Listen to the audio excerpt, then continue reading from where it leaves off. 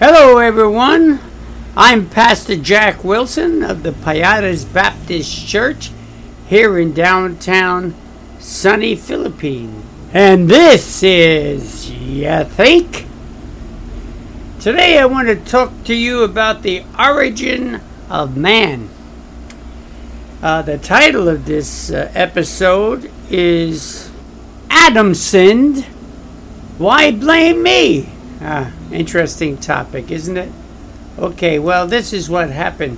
The Bible says in Genesis 1:1, in the beginning, God created the heaven and the earth. And it goes on to say how the earth was all messed up and without form. It was darkness was over the face of the deep. And the Spirit of God, the third person of the Holy Trinity, moved upon the face of the waters. So he was going to do something too.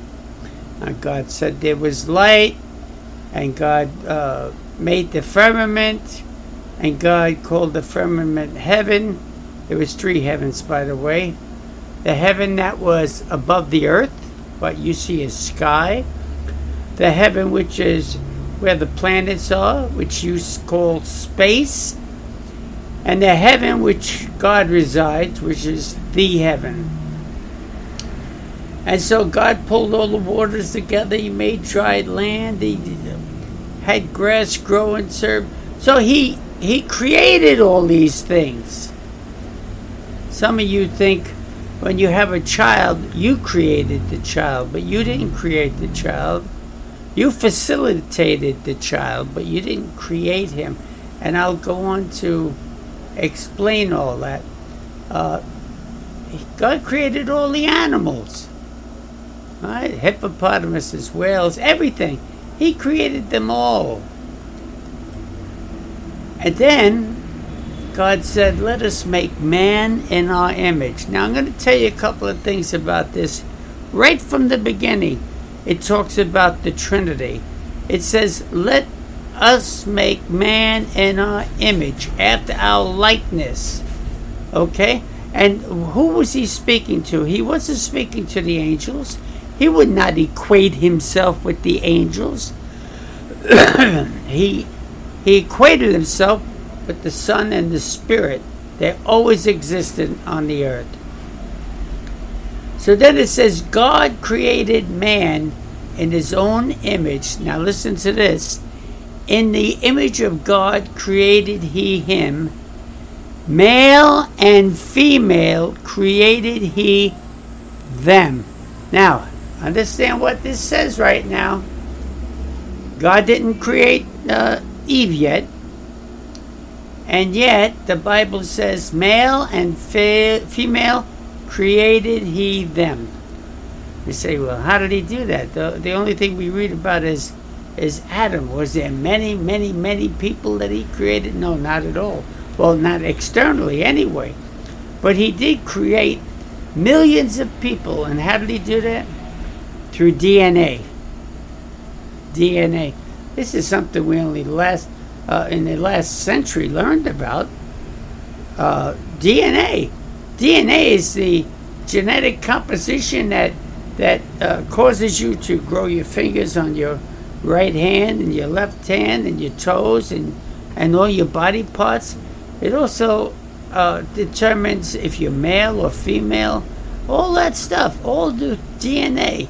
And God created every one of us in DNA. So here we are inside of Adam. Now, what happened? God said, Adam, anything in this place, anything in heaven, on earth rather, in paradise, that I have created, it's for you. It's for you. And he says, the only one thing that I don't want you to do is touch this one tree. Not touch, eat from this one tree. And God put him in the Garden of Eden to keep it and to dress it. He was the first gardener, as you might say. course, he didn't need garden hoses. He didn't need tools. He just knew how to do it. I don't know how. And he said exactly what he said was, but the tree of the knowledge of good and evil thou shalt not eat of it, for in the day that thou eatest it thereof thou shalt surely die. You eat from the tree, you die that day. Now you're all wondering, well, we read that Adam went on, he had more kids and stuff like that. Yeah. But he did die that day. And let me tell you how. He died because his spiritual connection to God was disconnected. He was dead in sin. Okay?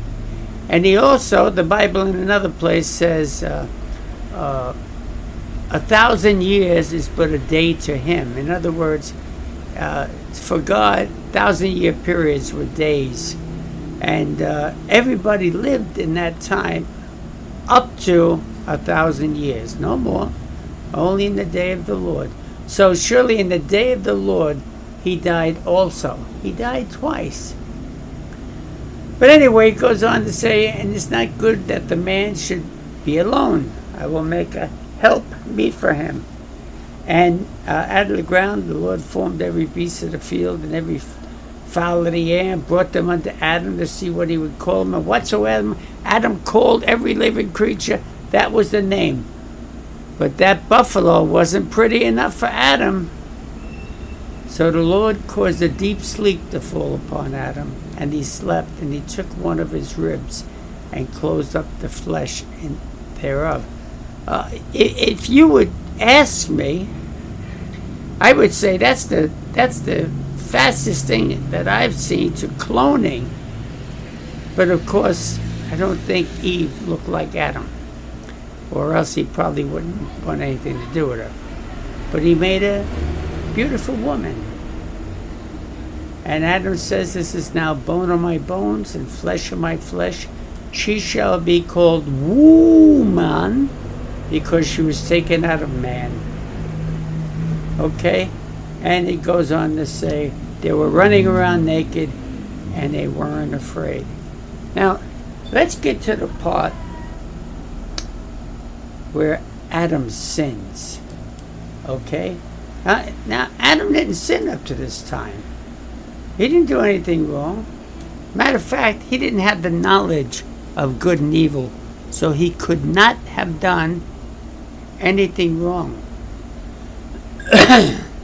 But he could have done something that led him up to knowing whether or not he did something.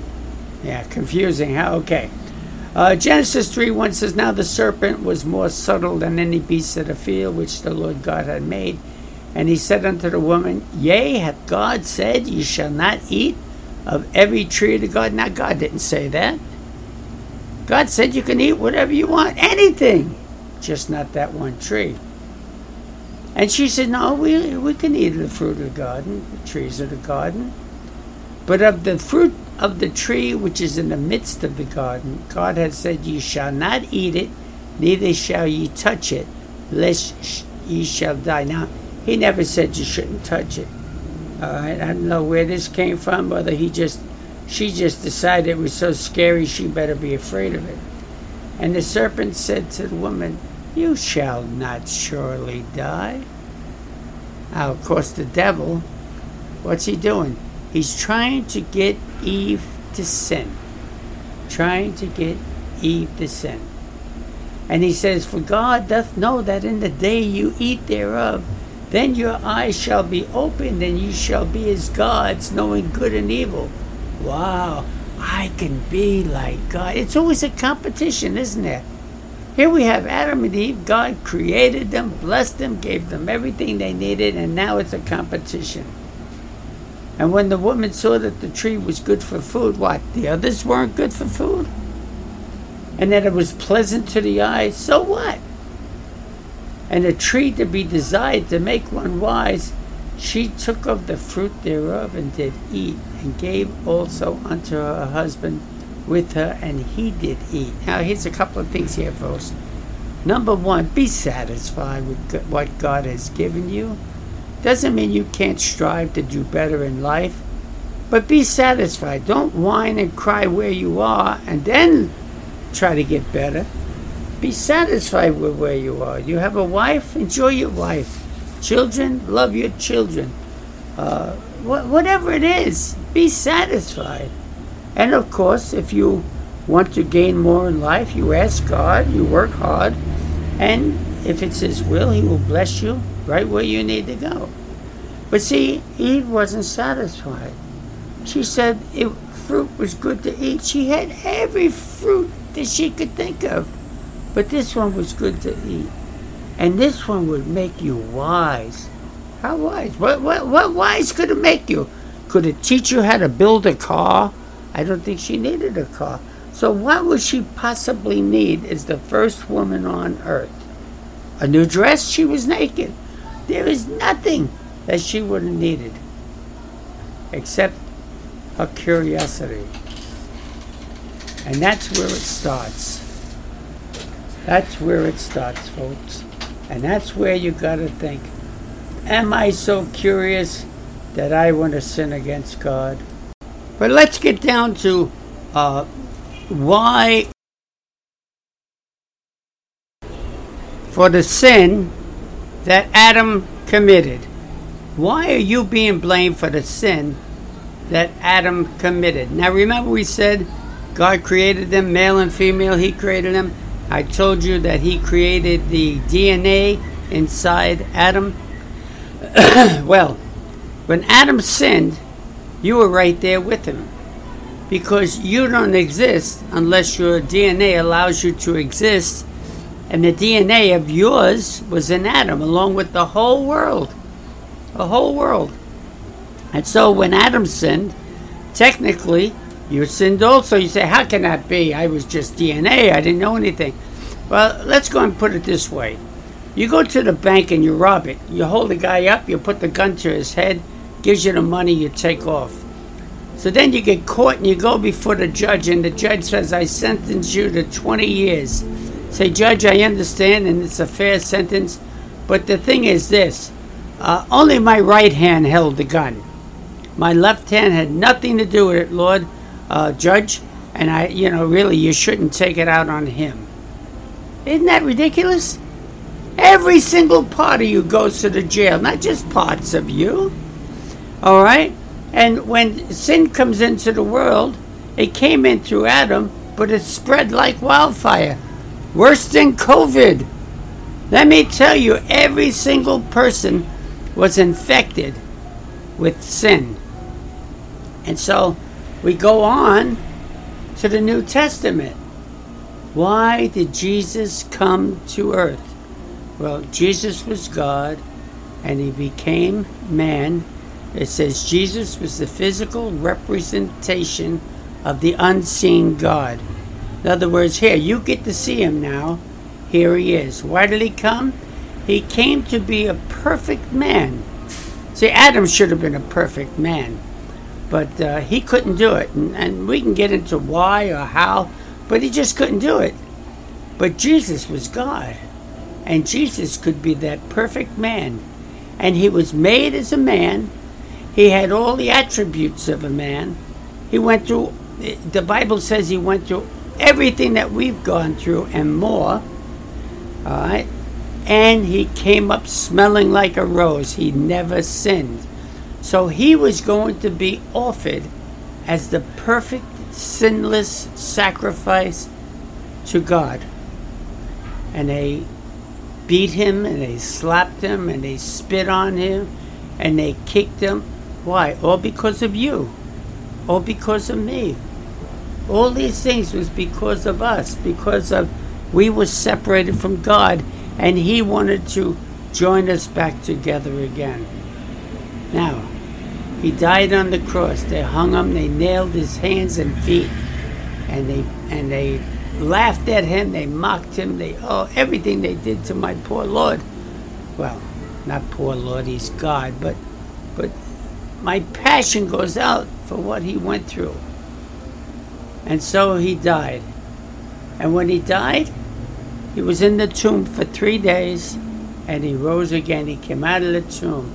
to show us that Christ had conquered death and he had the jurisdiction over eternal life. Now, that doesn't end there. That doesn't make us saved. That just gives us the opportunity to be saved. I believe when Adam got kicked out of the garden, this is my own personal thought, it's not in the Bible, but I believe Adam talked to God and asked for forgiveness. And you know what? I don't care who it is, whatever they do to you, if they sincerely, with a true act of contrition, say they're sorry to you, and you could see that they really mean it, chances are you're going to forgive them. But definitely a good and gracious God is going to forgive them. So here's the story. When you realize that you're a sinner, you're separated from God because of this sin, there's no way you're going to be with God for eternity.